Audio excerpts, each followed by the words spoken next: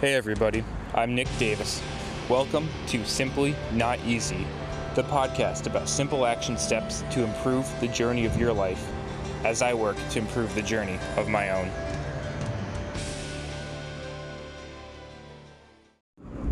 Hey, what's going on everybody? Welcome back to Simply Not Easy. Hope you're all having a good day out there today. Anyways, Tasty Tuesday, all about food, nutrition, diet, health through eating, really. It's all good stuff. Do you live to eat or do you eat to live? And the answer should be yes. A lot of good stuff both ways. Food is meant to be productive. Food is meant to be purposeful, but food is also meant to be savored and enjoyed and ravished. And there's a lot more to our nutrition, to what fuels us, what gets us excited about food, some tendencies we may have with it, than just purely grams of protein and fat and carb and all that good old nonsense that's freaking essential for us. That let's be real, I love that stuff, right? So today, what are we talking about? Well, I'm heading up to Lake Placid for a 3-day hike trip. It's going to be freaking phenomenal. We decided to go the lazy route and do a bed and breakfast instead of going up and camping out the nights. Early November, it's going to be a ton of snow up there. It is a lazy route, but hey, we're going to enjoy it more, be a little bit warm at least when we start out each morning hike along the way, and hopefully we'll get some good highlights out there.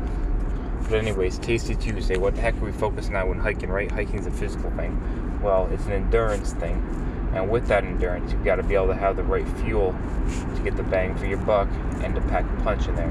So, what are my strategies that I do when I'm on these hiking trips? Specifically around when I am in a bed and breakfast and I can, have a nice dinner meal on the go, but yet still on a college budget later.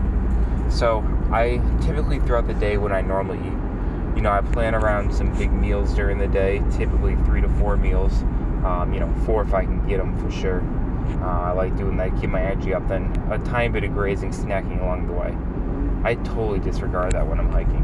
It's all about what's the energy that I need, one in this moment now, and more importantly, what's the energy that I need for the next 2 hours ahead of me, to always kind of be on top of my game, be a little bit ready. So when I get out in the wilderness, when I get out in the woods, when I get roaming around, especially on these longer all-day trips, guess what? My wilderness, my instinct, my hunting and gathering techniques, let's be honest, mostly just being a grazing eater, because I'm not out there on these hiking trips to go trap bears or to go shoot squirrels with my bow and arrow wouldn't make any sense, but we'll say slingshot. I'm not out there to do that, although when I was a young kid, I 7 years old, I kind of dreamed of doing that, and that would be a lot of fun, just messing around more. So I just wanted challenging targets to hit with that slingshot. But anyways, that's not the important part here. The important part is, what am I actually doing for my nutrition? So again, like I said, it's kind of every 2 hour segment by 2 hour segment. Our body can only digest so much protein at one time. Because I'm always moving, I'm always on the go, I don't want to be bogged down. I don't want to have a huge, heavy set meal that's going to weigh me down and slow me down all that much. There's a lot of snacking, it's a lot of convenience foods.